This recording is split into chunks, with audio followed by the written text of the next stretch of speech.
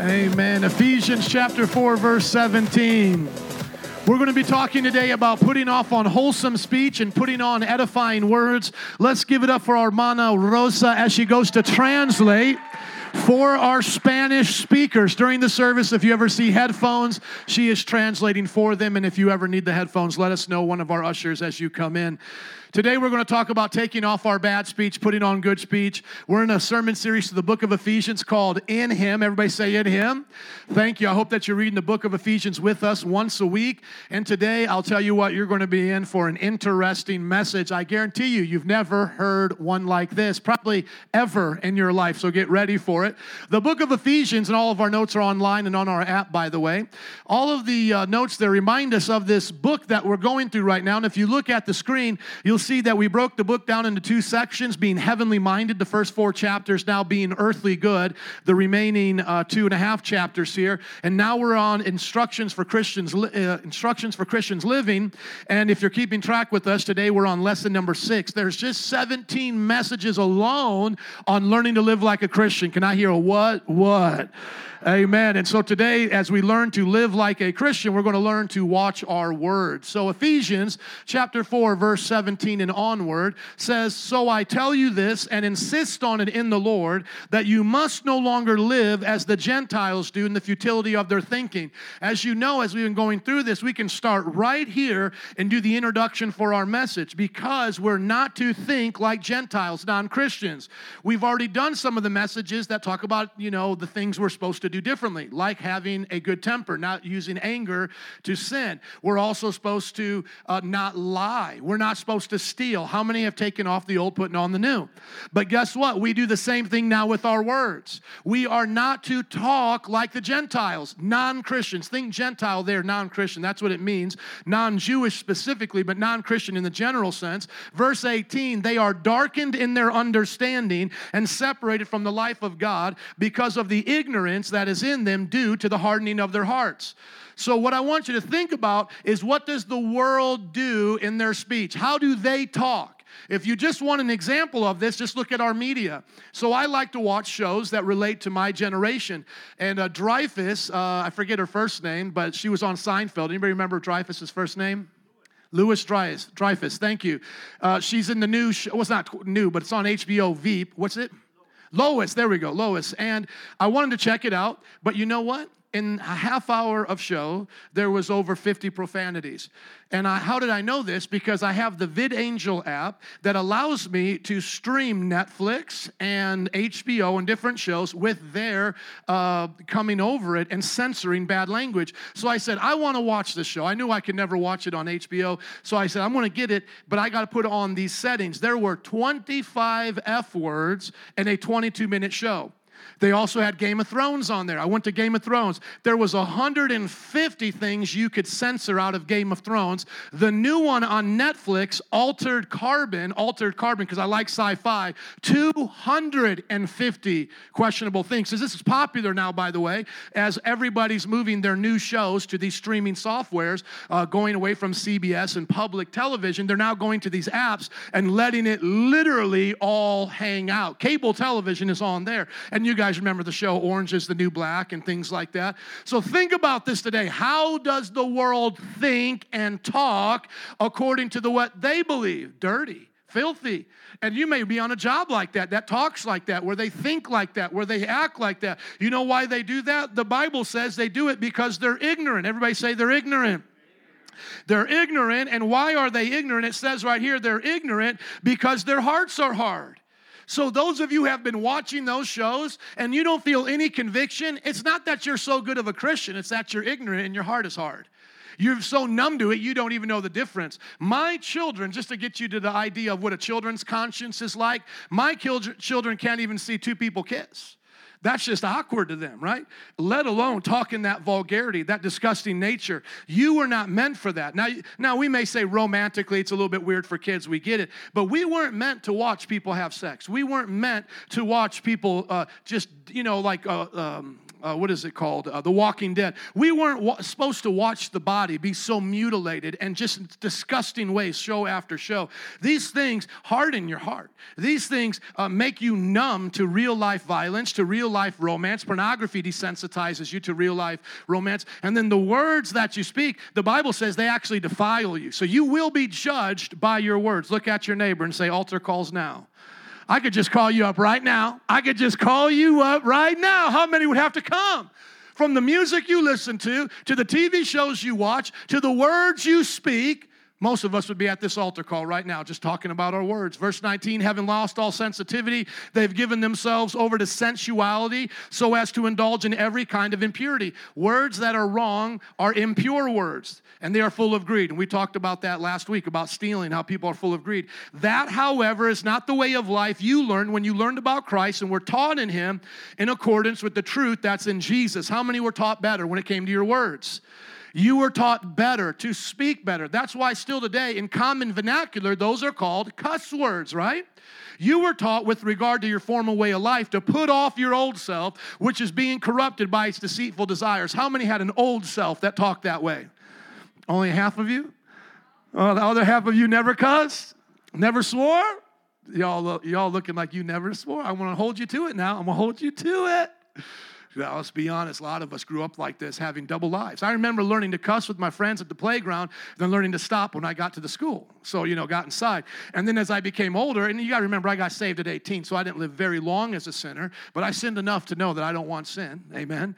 I learned enough about that. And, when it came to cussing, I had pretty much two different vocabularies. By the time I was 18 years old, there was one way I would talk with my friends when I was out, and then there would be a whole nother way I would talk when I'm on my job, or I'm with my teachers, etc. And not only would I cuss just out of anger, I would cuss to describe things. That's so effing cool, man. Y'all gonna get quiet on me now. I can see the kind of message this is gonna be. You're just gonna leave me hanging up here. That's okay. That's okay. I'll do that. But, I used to use the F word as an adjective. And I used to just swear, and I would swear at people, and then I would take the name of the Lord in vain. I wouldn't care. But when I became a Christian, I did care. And it took a little bit. It was one of those things that didn't go away right away. It took about 3 months. And the last time I swore, I was 18 years old at a skate park. 18 years old at a skate park. So I'm 41 now. So it was about 23 years ago. And I was skating, and I would fall. And, as a skateboarder, you get back up. And normally I would cuss. And I fell, and I just started cussing because that was normal to me. And you know who convicted me? My sinner skateboarding friend. He goes, Joe, dude, I thought you were a Christian, man. You're not supposed to cuss. And that's how we talked back then. We did drugs, too. And I wasn't doing drugs because I was saved, but that's how my friend was talk because he was on drugs. Hey, dude, you're not supposed to cuss anymore, man. You're a Christian now, dude. And I was like, yeah, you're kind of right. I probably shouldn't anymore. And I'm being honest, that was the last day I cussed. Last day I cussed, let's take a guess. I got saved in November, went to Bible college in August of 96, got saved in 95. So that January turned 96. So the summer of 96 was the last time I cussed. When was the last time you cussed? Oh, you want to take the microphone now? It's your turn. Y'all looking at me crazy. Why don't you tell me last time you took the name of the Lord in vain, did something like that? Now, you may not believe it, but it's true. That's the last time I cussed like that. But you will see I have plenty of things to repent of myself as we get further in the scripture here. So you were taught in regards to your old way to take off your old self, which is being corrupted by its deceitful desires. Don't make excuses. Don't be deceived by your lies. Listen to what the Word of God says about your words. Put on the new attitude of your minds. How many know you got to put on a new attitude in your mind? Because it's the way you think is the way you talk. And so you got to change your stinking thinking, and you'll change the way you're talking. And to put on the new self created to be like God in true righteousness and holiness. So we're supposed to be like God. Somebody say like God. And God is what? He is righteous and holy. Thank you. Therefore, put off all falsehood. Speak truthfully to your neighbor, for we are all members of one body. We talked about that. Put off lying. In your anger, do not sin. Do not let the sun go down while you're still angry. Already talked about anger. Check out those messages if you missed them. Do not give the devil a foothold. Anyone who has been stealing, this was last week, steal no longer, but must work, do something useful with their hands, that they may have something to share with those in need. How many are going to do that? Amen. Now on the count of three, let's read today's verse. 1, 2, 3. Do not let any unholy unwholesome talk come out of your mouths, but only what is helpful for building others up according to their needs, that it may benefit those who listen. We need the slow song right now in the background and call you up because you know you've done this wrong. Come on, be honest. How many could just say, I want to see hands on this one. How many would be honest and say, this week I need to repent of this? I've let unwholesome words come out of my mouth. Now, y'all doing this other one right up here, which is this do not lie part right here. Y'all doing this one right here. I'm going to ask again, and I want 100% honesty.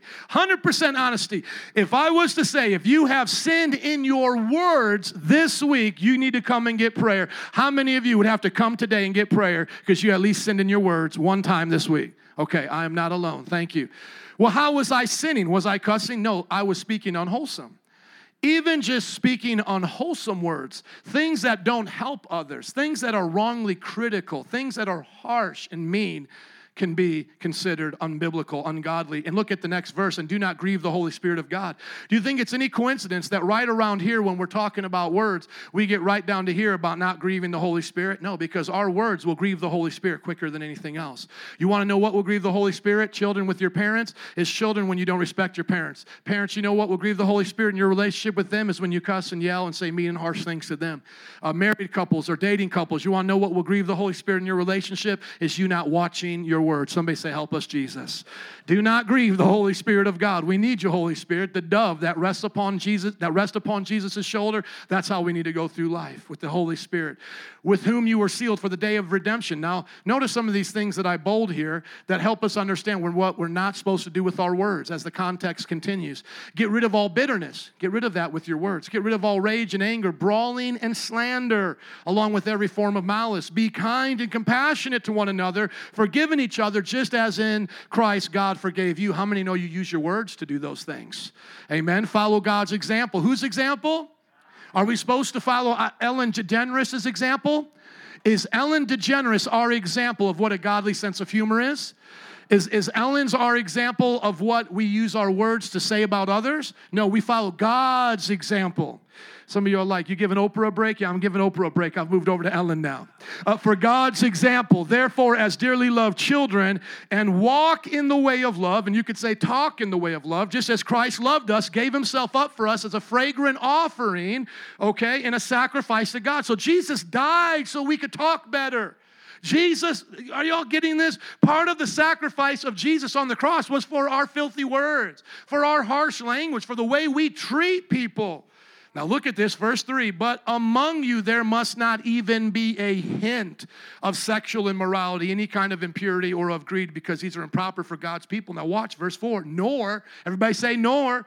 That means the list keeps going. Just like someone who's allergic to peanuts should not have a hint of peanuts. Just like someone like me who's allergic to MSG can't be going down to Chang's all-you-can-eat buffet because they be pumping that stuff up with MSG. I will have a migraine like you can't believe for the next 3 hours. Anybody relate to that? MSG sensitivity. I know only a few of us, but man, I get blowed up at Chinese buffets. Just a hint of it. Nor should there be obscenity. Y'all want to repent up here yet? How about this? Foolish talk. How about this? Facebook videos. Coarse joking. You know, you watch some of that stuff and you're like, man, I shouldn't be laughing at this. Some Saturday Night Live skits, shouldn't be laughing at this. Joke on the job, shouldn't be laughing at this. Obscenity, foolish talk, or coarse joking, which are out of place, but rather, what? Thanksgiving.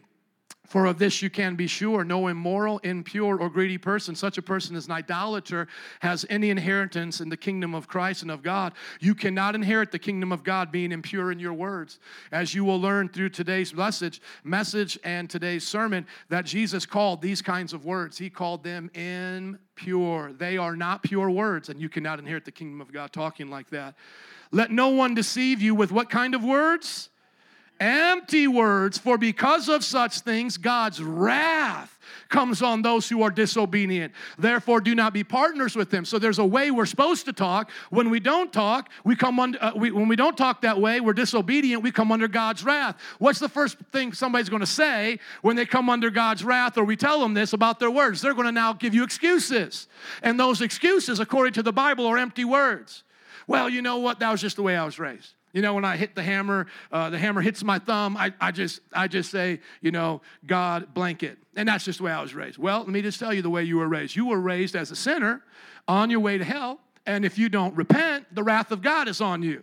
Well, no. Let me tell you, that's just empty words to God. Hot air, that's all that is.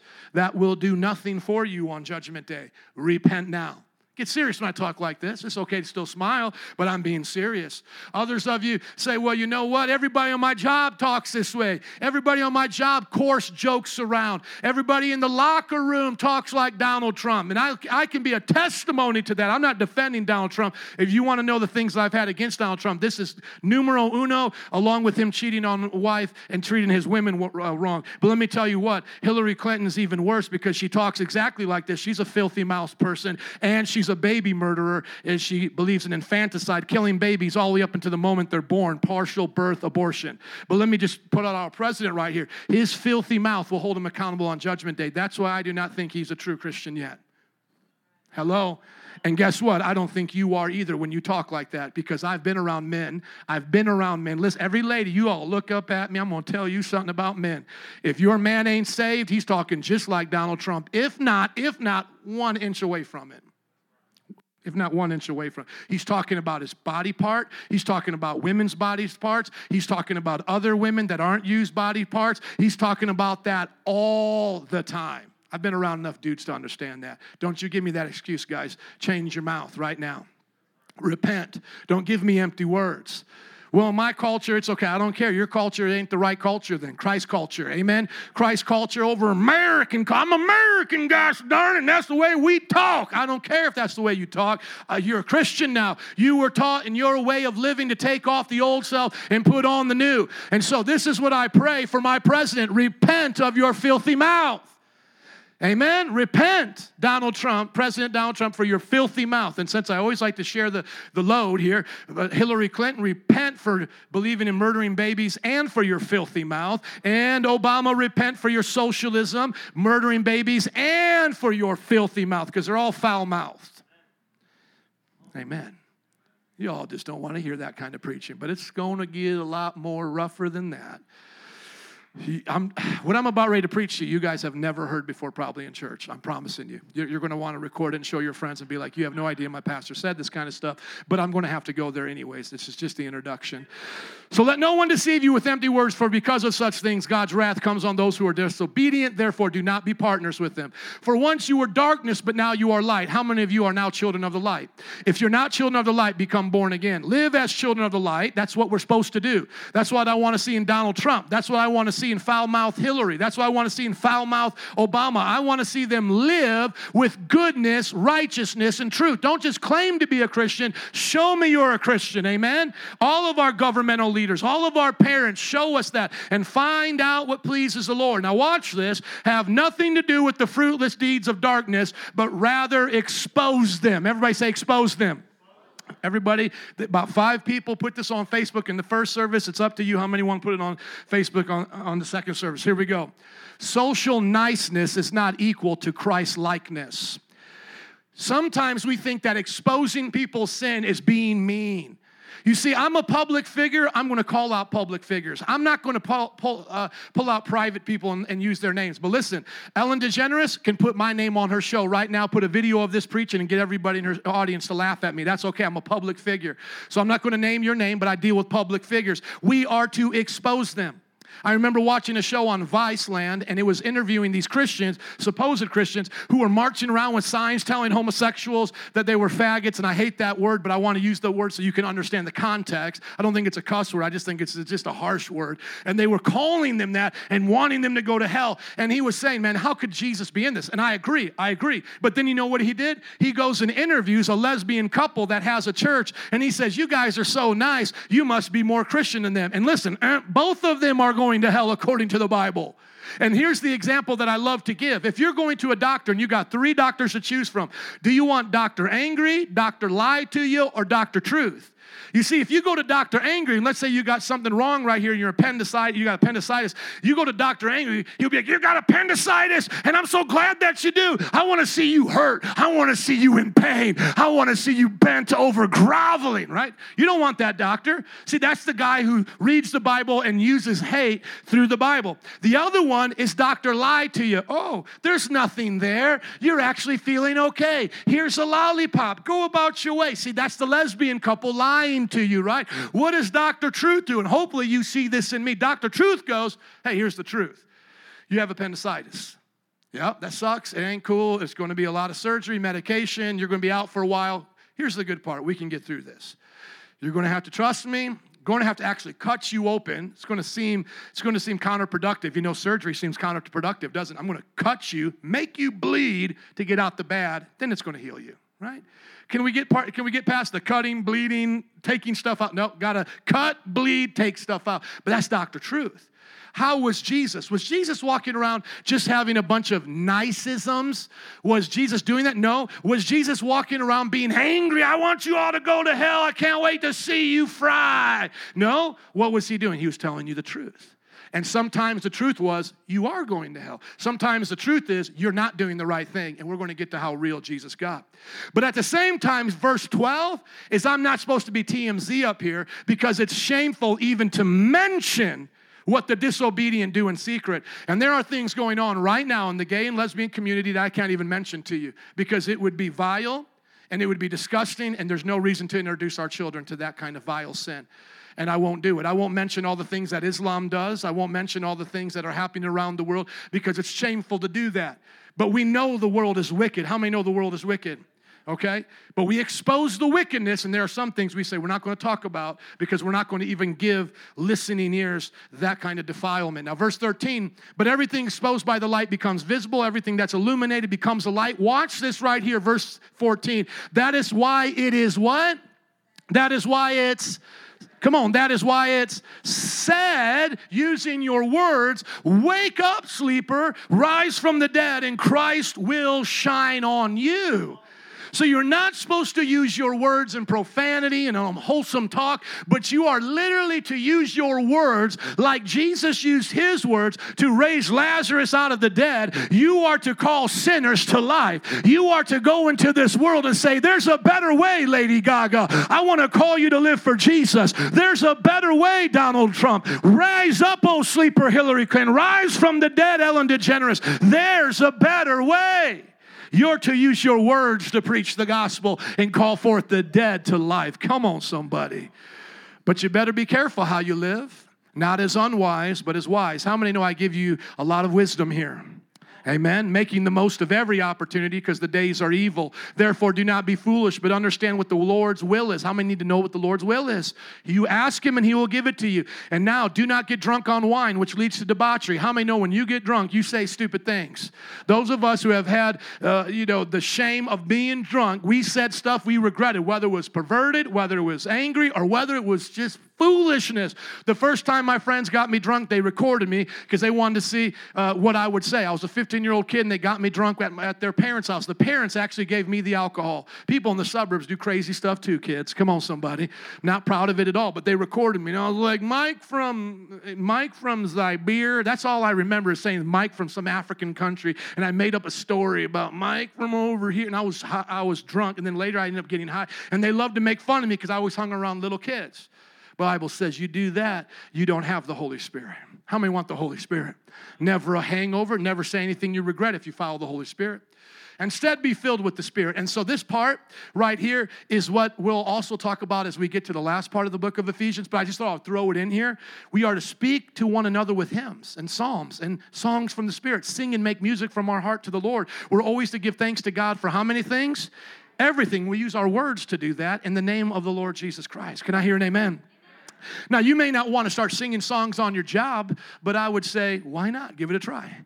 Maybe before you start working, I know sometimes at Walmart they do that. They're like, let's all sing a cheer together. You may want to be like, hey, Mike, before we sell cell phones, let's sing a song, you know? I don't know, but you can do it on your way to work. You can do it on your way home from work. Instead of cussing out the person in front of you, you can start singing songs to Jesus. The Bible says there should be a song in your heart, and you use your words in thanksgiving. Now, when we look at this passage of Scripture, we understand that it's pretty obvious, but I put it here in another translation so that you can understand how much your talk actually matters to God. In the NLT, it says, do not use foul or abusive language. Let everything you say be good and helpful so that your words will be an encouragement to those who hear them. Think about the things that passage teaches us. We're not to let unwholesome words come out of our mouth, which include curse words and destructive speech. You see, I told you I haven't cursed since summer of 96, but I've said harsh things this week. I've said destructive things this week that I had to repent to my wife for. So it's not just I don't cuss, it's are you using words that tear people down? Do you get angry quick and use your words in that kind of way?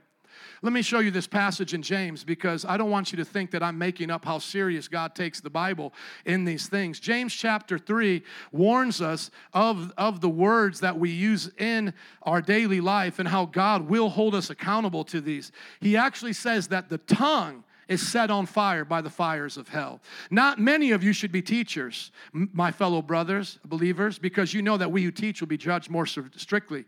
So you guys are like, man, only God will judge me. That's a scary thing. You should think about that. And I think about that when I talk up here. We all stumble in many ways. Anyone who's never at fault is perfect and able to keep their whole body in check. We put bits into the mouths of horses to make them go in different directions. How many of you have seen horses with the bits in their mouth and it controls them, right? They obey us. We turn the whole animal. You can turn that whole 1,000-pound horse by putting that bit in its mouth. Or take ships as an example. Although they are so large and driven by strong winds, they are steered by a very small rudder wherever the pilot goes. How many understand that? These big cruise ships have little rudders compared to how big they are. They're steered by a very small rudder wherever the pilot wants them to go. Likewise, the tongue is a small part of the body, but it makes great boasts. Come on, somebody. Consider what a great forest fire is set on fire by a small spark. The tongue is also a fire, a world of evil among the parts of the body. It corrupts the whole body, sets the course of one's life on fire, and is itself set on fire by hell. Come on, somebody say hell. It's set on fire by what? Hell. Do you know that your words can ruin your marriage? You know that words can be spoken over your children that they'll never forget? Some of you are children that are now adults that don't forget words that were spoken over you. You need to take serious your words, my friends. And we'll pray for that at the end, those who carry around those words. God wants to set you free from what others have said. We're not to speak unwholesomely, but we're to edify each other. That means to build up. We should help them with our words, and then it should benefit those who listen. So those who observe our life, whether it's our children, our coworkers, our community, our neighbors. How many have people in your neighborhood or in your building that you can hear and they can hear you? Anybody got neighbors like that? Like it's real easy to eavesdrop on them. I used to live in apartments like I can hear everything you guys say, especially when your decibels go about this high. It's like, whoop, I'm hearing that whole conversation, Jack. So here's the deal. Your words need to benefit those who listen. Now, let me give you the last part of my introduction. Everybody say introduction. Here's the last part of my introduction. This would seem to be obvious right now to us and where I should end the message, but I'm not, but I will end my introduction here. Here is the conclusion of the matter of what we have learned thus far. Put off unwholesome words, put on edifying words. Put off slander, put on prayer and compliments. Put off obscenity, put on purity. Put off foolish talk, put on wisdom. Put off coarse joking and put on a holy sense of humor. Put off insincerity, and put on rebukes. The Bible says a hidden love is of no value. An open rebuke, an open correction is better than hidden love. Put off disgusting, sinful conversations and put on beauty in your speech. Put off speaking death and put on speaking life. Put off complaining, put on singing praise and thanksgiving. Can I hear an amen? Now, right there, I could end the message. And we would say, Pastor, I got it. It's so simple. I'll just now apply it to my life. And I believe that you would. But there's this one little itsy-bitsy problem that happened in my closing verse. Here was going to be my closing verse right here. Turn with me in Matthew chapter 12, verse 33, but now it starts my message. Somebody say, bring it on. I want to see if you can catch it. I think about 90% of the first service never would have caught it. I could have closed out the service with this verse, and no one would have thought twice about it. I'm going to read it uninterrupted, and you tell me if you caught it or not. Make a tree good, and its fruit will be good. And make a tree bad, and its fruit will be bad. For a tree is recognized by its fruit. You brood of vipers, how can you who are evil say anything good? For the mouth speaks what the heart is full of. A good man brings good things out of the good stored up in him, and an evil man brings up the evil things that are stored up in him. But I tell you that everyone, somebody say everyone will have to give an account on the day of judgment for every empty word they have spoken. Every empty word will be brought up on the day of judgment. For by your words you will be acquitted, or by your words you will be condemned. How many think you saw up here the problem that I face as a pastor, making this my closing speech? Literally, band, come on up. Let's pray. By your words you'll be judged. Let's move on. But how many caught something? That raise your hand if you think you got it. Not from the first service. Okay, most of you didn't get it. Here it is. Verse 34, what did Jesus call them? What did he call them? Did Jesus just cuss them out? He did. See, we have a problem now. We have a big problem, Houston. And this is, I can't highlight it. My mouse is not working, but we got a problem. What you just heard was Jesus curse somebody out. Let me explain it to you. Curse words are literally words that speak a curse. Now, I'm not talking about witch doctors and things like that. That's fairy tales. But what a literal biblical curse is saying, God curses you, and I'm telling you why. And there are curses in the Bible, if you didn't know that. There are curses where God says, you do this, you're a curse. Galatians chapter 1, you preach another gospel other than the one Paul preached, you are cursed. Boom. Now, swearing is to, as we equivalent those, we make those equivalent, is people say, don't swear, don't curse, like it's the same thing. They're not. Swearing says to take the name of the Lord in vain. I swear on the Bible, oh, Jesus, I swear on Jesus, this and that. The Bible says don't do that. Let your yes be yes and your no be no. So no swearing is obvious in the Bible. Jesus never swore, okay? But cussing literally means to tell somebody the curse of God. And here's the deal. In our vernacular, the words that we consider curse words, they're meaningful to us, but they would be absolutely meaningless to somebody 2,000 years ago. And somebody's cuss words 2,000 years ago would be meaningless to you. Let me give you the example. If someone was sitting here in a time machine from the time of Jesus and you called him a son of a bee, you son of a bee, they wouldn't even know what you're talking about. You call them a brood of vipers, you just cussed them out. You just called them the son of a bee in their culture. Get your mind thinking. We ain't even close to done yet. I got so much more to share with you. But you got to let your mind be blown. See, now social niceness is not Christ-likeness. Why did Jesus contradict himself in the very passage? He just said, y'all are evil, and from the evil in your heart, you say evil things. You brood of vipers. You son of a bees. Why would he do that? Did he just contradict himself? No, because his words, though they were a curse spoken to them, they were for their benefit to build them up. And the Bible is full of it. Full of it. I'm not just talking about a couple passages in the Bible. I'm talking Jesus goes off and cusses out a whole lot of folks. Go to Matthew chapter 23, verse 15. Go to Matthew chapter 23, verse 15. Some of you saying, I still don't believe it. Well, you just tell me what this means then. Jewish people were the most holiest people. They were the people that were pure. He says, woe to you teachers of the law and Pharisees. You travel over land and sea to win a single convert, and when you succeeded, you make them twice as much a child of hell as you are. Call me a son of a bee any day, than call me a child of hell. Y'all don't get it. Woe to you, you blind guides.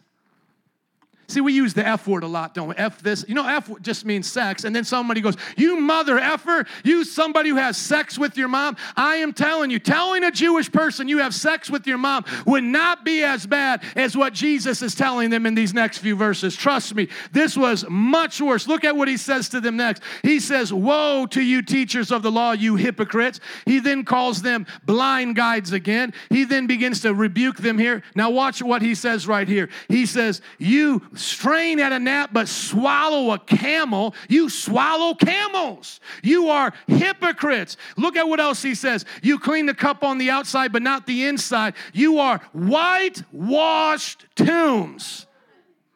Whitewashed tombs. Dude, you think our cuss words would mean anything to them? Take the worst of our cuss words would mean nothing to them. Jesus is cursing them as much as he can right here, full force. Doesn't even stop. He keeps going on and on and on. And then he says, not just once. Now you got to understand, Jewish people are the sons and daughters of Abraham. And by that, the sons and daughters of God. They are literally the descendants of Adam. They are the children of God. Who is the bad person in their Bible? A snake. He says, you snake. You brood of vipers or brood of vipers. He said the worst possible thing these people could ever hear. You say, where did he get that? Do you know Jeremiah would cuss out people? Go to Jeremiah chapter 2. Go to Jeremiah chapter 2. I'm going to explain it to you. I got a lot more to say. This is where it's going to start getting cray. Somebody say it's about ready to get cray. I haven't even got to the cray part yet, and it's coming your way right now. Jeremiah chapter 2, verse 23 is in the Bible. It is in the Bible. I didn't make it up. He says, talking to Israel, God speaking to them, we believe Jesus is the same yesterday, today, and forever. He says, how can you say I am not defiled? I have not run after the Baals. See how you have behaved in the valley. Consider what you have done. You are a swift she-camel. You say, Pastor, I don't know what a she-camel is. It's worse than being a bee. What's a bee? A female dog. He just said, you're a swift she-camel, running here and there, a wild donkey, accustomed to the desert. Some of you thought about Shrek. Donkey, accustomed to the desert, sniffing in the wind in her craving. Why is she sniffing in the wind? Why is this donkey doing that? Look at right here. You're doing that because you're in heat. Come on, help me out right here. I know it's just stuck, guys. Give me just a second. Give me just a second. I'm going to have to go old school here. In her heat, who can restrain her? You are like a donkey in heat. Y'all aren't even ready for the King James. This is where you may want to get out your phones and decide whether or not you show this to your parents. This is what the Bible says. I'm not even cussing like how you think so. I'm just telling you what the Bible says. Now look at this right here in verse 22. For through thou, let's go to verse 23. He says, how can thou say, I'm polluted? I have not gone after the Baals. See thy way in the valley. Know what thou hast done. Thou art a swift dromedary. See, aren't you glad for modern translations? You wouldn't even know what a dromedary was. You wouldn't even know they were getting cussed up. But you a swift she-camel. We know that's what a dromedary is. Traversing her ways, a wild ass used to the wilderness that sniffeth up the wind at her pleasure. A wild ass. You wild ass. That's what the prophet said. You wild ass. Now, you know right there, you say, Pastor, I don't like it when you talk like that. That's the Bible.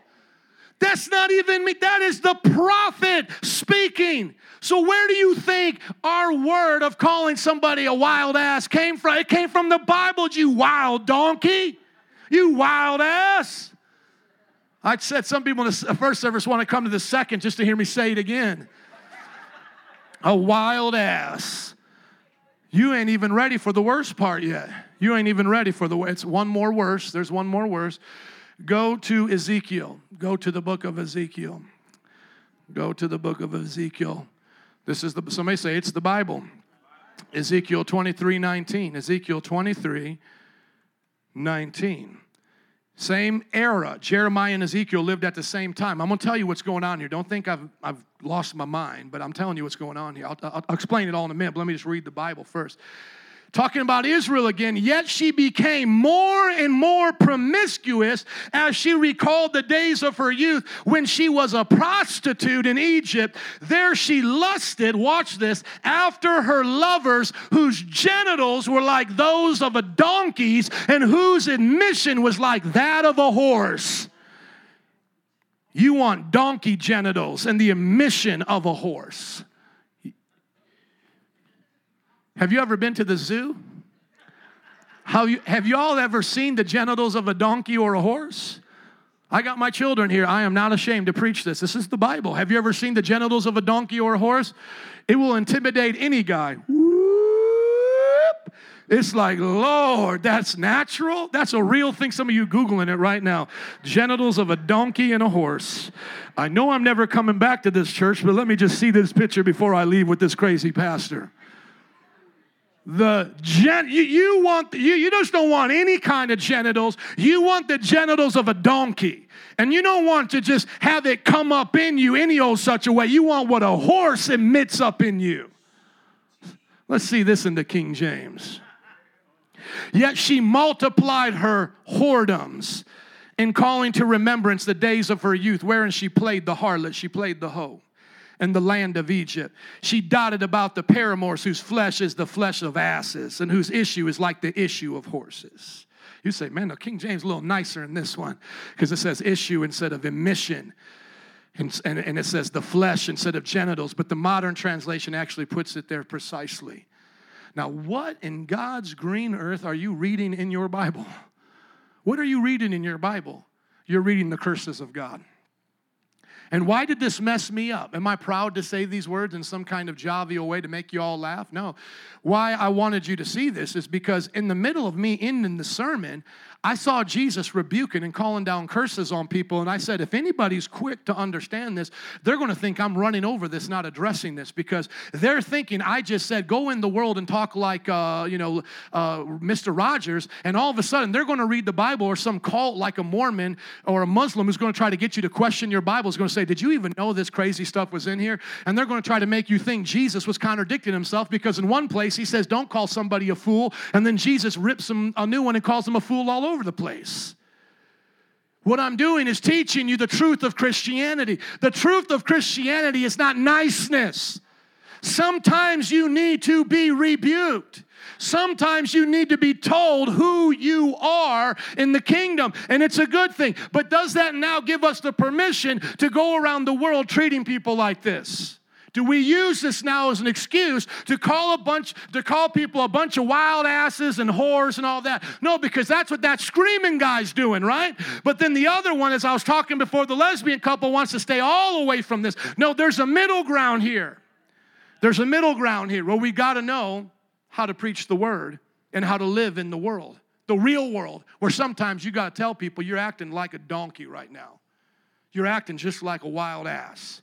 You got to be able to tell people that. And you got to tell people you're being promiscuous like a whore right now. You're acting just like one. Now, some of you have had those words spoken over you, and they were done wrong, and they hurt you, and they cut to the heart. But I'm going to tell you what, if I have to have those talks with you, or a leader or a friend, they're doing that because they love you. And Jesus loved these people enough to call them a brood of vipers. Paul did the same thing. The Bible's full of this language. I'll show you. It's not just the Old Testament, it's the New Testament. Galatians chapter 3, Paul said, "Oh, you foolish Galatians, who has bewitched you?" James chapter 4 called them adulterous, whores, harlots, whatever words you want to use. It's all the same to these people, and he called them that as well. In James chapter 4, he says right here, let me get this to scroll up for you guys. Oh yeah, thank you. Which one? Oh, verse 4, thank you. It says here, you adulterous people, you whoremongers, you harlots, do you not know that friendship with the world means an enmity towards God? You make yourself an enemy of God when you trick on him, when you play tricks with the world. Are you listening? Or do you think the scripture speaks without reason that he jealously longs for the spirit he caused to dwell in you? That's why he says God opposes the proud but gives grace to the humble. So here's what I want you to understand. It's the idea that we have objective morals, but even though we have objective morals, it doesn't mean that our morals are not in situations. So let me give you an example right here. I believe it's wrong to murder, but it's not always wrong to kill. Did you get that? See, I believe it's wrong to murder, but it's not always wrong to kill. I believe it's wrong to hit your hammer and say a cuss word, but I don't believe it's wrong to call somebody a fool if they're acting like one and God tells you to do it. See, I got to be honest with you as a pastor because my Jesus talked like that. My Jesus called them fools. You ready for Revelation, Jesus? You ready for Revelation, Jesus? Y'all ain't ready for Revelation, Jesus. You ain't ready for Revelation, Jesus. Nevertheless, I have this against you. You tolerate that woman Jezebel, who calls herself a prophet. By her teaching, she misleads my servants into sexual immorality and the eating of food sacrificed to idols. He called a woman in somebody's church a Jezebel. She was an impure woman. I have the whole talk here, and I may read through it because some of y'all looking at me crazy, and I know I blushed a little bit, but listen to me. Yes, it's wrong to murder, but it's not always wrong to kill. Yes, it's wrong to go around calling people's names, but it's not wrong to describe bad behavior. Yes, it's wrong to get upset easily and to sin out of your anger and to try to make this an excuse. But it's not wrong to get angry about things. When our guys go to war, they're not going there saying, you bad guys. They're going there calling down the curses of God. When our police officers have to arrest people, when people deal with those situations, they're dealing with the tough things of life, and you may have to as well. I, as your pastor, can't tell you everything you say is going to be nice.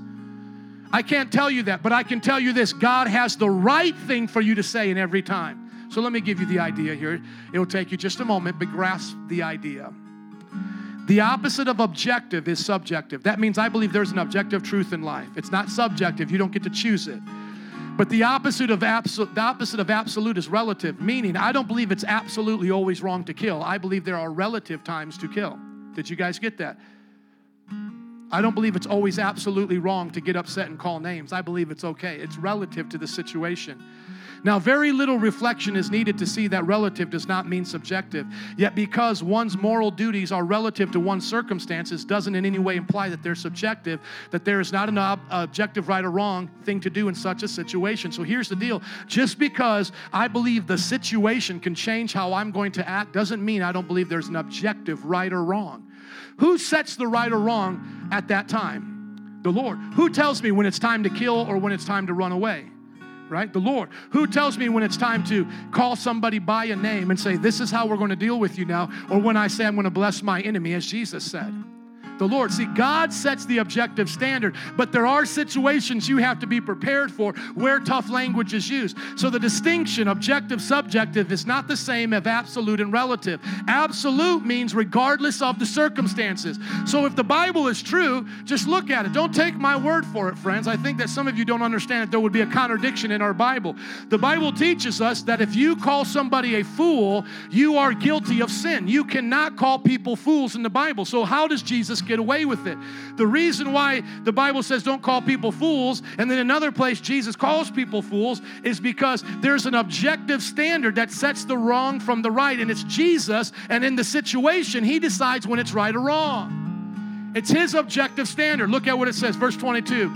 But I tell you that anyone who's angry with his brother or sister will be subject to judgment. Anyone who says to a brother or sister, Raka, is answerable to the court, and anyone who says, you fool, will be in danger of the fire of hell. Do you see that? Somebody say, Jesus loved me enough to call me a fool. I'll show you right here. Now, why do I show you this? Because somebody can point this out in the Bible and say, well, here's the contradiction. Because now I'm going to point the scripture to you where Jesus calls them a fool. Now, when you go to Matthew chapter 23, verse 17, and that rant that Jesus had, I like that Jesus. So how many like the Jesus of Matthew 23? I still like the Jesus of 23. Even though he don't fit in the little baby in the manger thing anymore, I still like him, amen?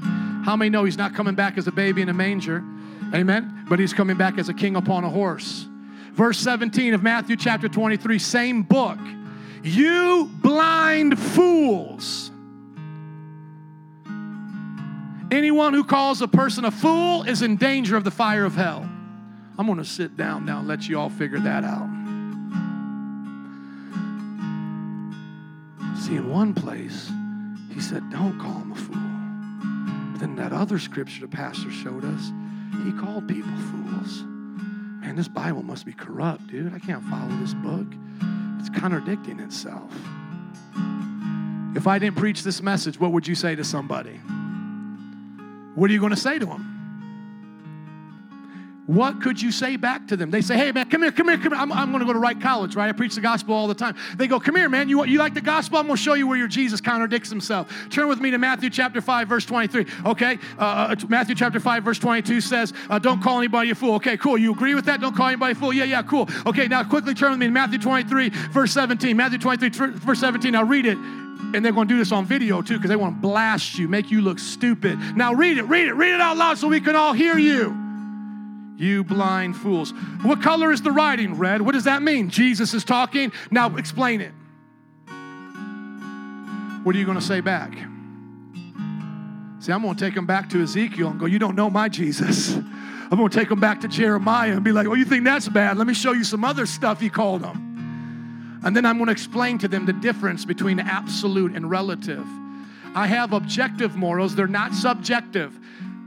Objective morals mean my morals are always based in God's word. I don't change because people change. My objective morals come from God. But that doesn't mean they are absolute to whatever you think they are at that time. No, God has them in every situation. How about this? Don't lie. But Rahab lied to the spy, lied to the people who wanted to get the spies. Oh, I thought we weren't supposed to lie. Yeah, but you tell the truth there, everybody dies. He said, lie to them. Tell them they went this way. Woo, the Bible said we can lie now, Mom. I'm going to lie to you. I'm at my friend's house. Really, I'm at, George's, the boyfriend's house. Come on. No, how do we know the difference? Because our objectivity comes from God. We filter what we do from the example of God. And so the example of God is this. Does God speak words of purity? Does God bless his enemies? Does God love those who don't love him? Absolutely. Does he also call names? Absolutely. What's the difference? The situation. Everybody say the situation. Not talking about the Jersey Shore, but I am talking about the situation. This is going to be a little bit of a weird altar call now. Some of you are like, I don't even know, should I repent? Maybe I was supposed to cuss out that person. Maybe I was like Jesus. I don't know what in the world's going on in my head right now. But watch. Here's the application. How we use words vary in circumstances, but will be judged by Jesus' objective standard of wholesome and edifying speech. So let me give you the example in closing. I know I've been a little long, but let me give you the way I use this, okay? Number one, in my communication as I preach the word, there are times where I need to describe behaviors as such. I need to say, this is foolish, this is stupid, this is dumb, this person's perverted. I need to do that, describe the behavior. And then sometimes, to get people's attention, I need to call out the actual name of the behavior. It's not they're acting stupid, they're stupid. It's not they're just acting foolish, they're foolish. Do you get that? You've got to do that sometimes, friends. You've got to learn how to do that in judgment, because here's the deal. You're going to be held before God on judgment, so you better make the right judgments down here. Because if you say, I'm not going to say that, what if God wanted you to say that? You see, you think taking the cowardly way out is going to be okay, but no, there are some things God is not cool with. Do you understand that? Okay. Other thing, family. Husband, wives, children, parents. Let's talk about this. Generally, I just describe behaviors. I'll just say to my kids, that's foolish, that's dumb, don't do that, don't be like this, don't do that. But sometimes you may have to put a name on it to actually let them understand. Honey, if you live like this, you're living the life of a harlot. This is what a harlot does. You get that? That's what the Bible says, guys. I am so sorry if that offends your 21st century culture. If you like it differently, Ellen DeGeneres has a show you can watch 5 days a week that will tell you something different. And if you want another church that's not going to tell you this stuff, that you just go right down the road. But here's the deal. This is the only thing I ask you to do with that other church. If this causes you to leave, go get them those scriptures and see what they say. I guarantee you they will be put on blast and won't even know what to do with it. They won't even know what to do. They'll be like, oh, it was different because it was Jesus. Well, hold on. Paul did it too, Galatians. And I bet you most pastors didn't even know Jeremiah 2's in there in Ezekiel. I guarantee I have pastor friends. I know them. I teach pastors. I'm a professor. You know what I'm talking about, Jose. He's amen to me. We got to deal with this as Christians. But in the family, I describe behaviors. And then thirdly, on the job, some of you may have you may be in the military, you may be a police officer, a teacher. You may have to be tough sometimes, right? But I would say use your words sparingly and show them that the actions lead to destruction. So when we go back to the scriptures, we see in Proverbs chapter 18, verse 21, the tongue has the power of life and death. Those who love it will eat its fruit. We need to determine how we're going to speak. And so what I want to do for the most part, is I never want to be the one calling down curses. I don't want to do that. I know for you guys looking at me, you're like, that's so easy for you, Pastor. Look how easy it was for you to cuss. You can't tell anybody you haven't cussed now since 96. You cussed in church, you know. No, I'm telling you, like to me, what a cuss word is to our culture, I don't cuss. But in the Bible, if you want to call that cussing, it's God getting real with people, right? And sometimes you got to do that. But here's the deal. I don't even like doing that. Some of you think of me like that. I'm that kind of guy. No, I'm not. I like to speak life. I like to speak life. I don't want my words, even in those harsh moments, to bring death. And let's look at those times with Jesus. Do you think when you were getting ripped on, let's say you were a Jewish person, and because I know people are like, man, honey will bring in more things than vinegar, like more bees, whatever. And like, who wants bees anyway, right? But here's the deal. It's like, if Jesus was laying it down like that in 23, don't you think that was for somebody's good? Couldn't you imagine, like, after Jesus left, like 20, 30 years later, you're in church, and somebody's like, man, how did you get saved? And one person's like, I went to a play, and then Peter dressed up like Jesus, and they hung him on a cross, and I cried, and then they called me up. And the one dude, and they were like, how did you get saved? One dude was like, well, I was in the audience of him preaching. He called me a blind fool, a whitewashed tomb, a hypocrite. He went after my mama, my daddy, my whole culture. He said I was a child of hell. And then I thought about it, and I was like, yeah, you're right. And I repented, and now I love Jesus. I think something like that happened. I really do. I don't think God is doing that for our harm. So in all honesty, can you say those words for people's good? If you can't, then leave it alone. I want Ellen DeGeneres to get saved. I want Oprah to get saved. I'll disciple them right now. My friend married the Kardashians. I got his number. He married them. I know these people who pastored these famous people. I'm telling you, I'm like one step away from being in their little get-together on that reality show. I'm telling you, but I will tell them the truth. You can't go to heaven like this. This is not how we live as Christians. We don't do this. You cussing just to cuss. You hit your hand on a hammer, F this. You talking this way. You're taking the name of the Lord in vain. We're not supposed to do this. Our words should mean something. And if you look at Jesus, in my fourth closing here, thank you for your patience. My fourth closing, Jesus wasn't doing that all the time. My kids are right here. 2 of them are right here. Have you ever heard me call you stupid or foolish or twice the son of hell or something like that? Have you ever heard me do that? Have you ever heard me talk to my wife, your mom, like that? Have you ever heard me yell at her and get angry with her? Hannah's hesitating. Have you? I don't know.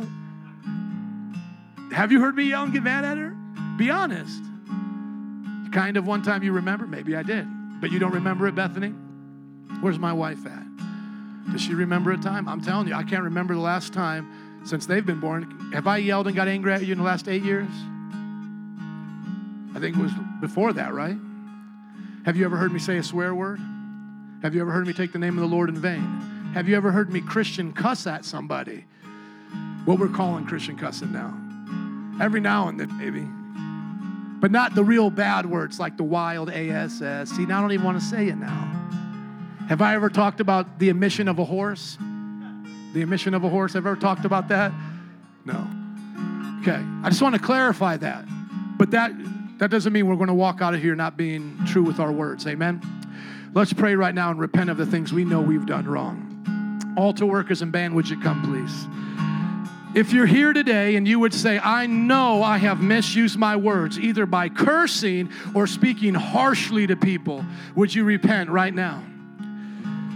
The things that I repent for when it comes to this, like this week, is when I'm not patient with my wife, and generally my words are not even considered bad words, but they're just harsh words. Words that are not spoken with kindness, as the Bible says, goodness and love. That's what I repent for. But for you here, are you calling people sons of bees? Are you doing that in the hopes that they'll repent and come to know Jesus? Or are you doing that because you're vulgar? Are you doing it like Veep? Like Lois Dreyfus or whatever her name is? Just F this, F that, you son of a bee, gosh darn it, this and that. Come on, be honest. Repent of those things right now. See, I told you at the beginning, I listened to Trump. And you know what? I don't think that's helpful. That's him being vulgar. Right? Now you be honest. Are you doing that? Repent. Let us all be honest with it. How about the way you talk to people in your family? Have you lacked compassion? The Bible says we should be patient with one another, guarding our words. Or do you just let words go out? Because you know what? The Bible says we're going to be held accountable for those empty words. Now, with those who are here that are praying, how about has somebody spoke those words over you? And maybe they were trying to help you. Maybe they just weren't mean. Maybe it was a parent, but every day they told you were stupid, or you're not going to amount to anything, or you can't do it. And it just broke you down. It wasn't there to help you. It wasn't a Jesus moment. Would you ask the Lord to forgive them? And then you forgive them? We're not saying it's right. We're just offering forgiveness. Pray for them to change. And then pray for God to heal your heart. So those who have spoken those words or have received those words, come on, let's make it right with God right now. Let's let Him heal our hearts. Let's guard our words, Jesus. And you better believe if we're ever going to get angry and upset in those times and use kind of strong words, we better watch them, because we don't get permission to go off the handle as Christians. Quote unquote, Christian cuss somebody out. No excuses. Be real. Be honest. As we're praying right now, if you don't know Jesus, by the way, you can ask Him to be the Lord of your life. Just ask Him into your heart. He'll forgive you of all your sins. He'll put a new self in you right now. He'll give you a new you. It will be for the glory of His name. He will help you as He helped me to change me to live for Him. A few more moments. Now, how about this? How about right now in your heart with your words, you think of situations that you're supposed to expose and you're supposed to help by telling the truth. Maybe it won't be as severe as the prophet Jeremiah. Maybe it won't be as severe as Ezekiel's examples. But you need to use your words to expose some things. Maybe you got to go to your boss and say, hey, there's people stealing on this job. I got to let you know there's some thieves here. They're thieving. Maybe you've got to go to some family members and say, hey, we can't let you do this anymore. You come around our family, you act this way. We can't invite you to the reunions, because I'm going to tell you what, niceness is not Christ-likeness. Some of you got to confront some situations in your life. Do it with the grace of God. Some of you got to fire people. I mean, I got bosses and entrepreneurs in here. I know you got to fire people. And I'm telling you, ask for God's grace. Those who got to confront. Those who got to confront. Come on. Would you look up at me, please, and just let me tell you what I mean by confront? I was at an outreach one time, and God bless this young lady. I wasn't at the moment this happened, but my friend told me, but God bless her. She was from a college, and she was witnessing on Bourbon Street with everybody. And she said, oh, I got such a testimony. One of the girls I was talking to was going to come out as lesbian to her mom and dad, and she really wanted me to pray that everything would go well, and I prayed for her, and she was so happy, and we hugged and everything. And, you know, my friend's jaw just dropped and said, hey, we're not here to put him down or make him feel bad, but we're not praying that that is accepted. We're not praying that mom goes, I'm okay with this. You should have prayed that God would help her to know who she was made to be or something, you know. And if parents, I've seen parents slap kids as they're coming out. I'm not talking about that. God forbid, okay? I'm just talking like, do you understand there's a difference between hate and just accepting everything? There's a truth right here. And so what I mean is some of you got to use your words to expose things. You think you're being Christian because you're cool with it. I had another pastor friend tell me there was a group of people living together in a Bible study, and the leader was confronting them saying, hey, you know, this couple, you guys are, you know, you got to get it right, and, you know, we'll pray for you. And another couple, a Christian couple, also pastors, they were visiting and deciding if they were going to live in New Orleans, started to argue with the leader going, hey, we don't judge them. Only God judged them. And then told her story and said, before I was a Christian, I lived with my boyfriend for 7 years, and my pastor never dealt with that, and it was okay. Do you get my point here? I'm not saying we hate, and I'm not saying we just get down with it. I'm saying we say the truth. So let's close our eyes and say, Jesus, help us to use our words to tell the truth. I don't want to be Dr. Angry, Hateful, and I don't want to be Dr. Lie to you to make you feel good. Jesus, I want to be like you. When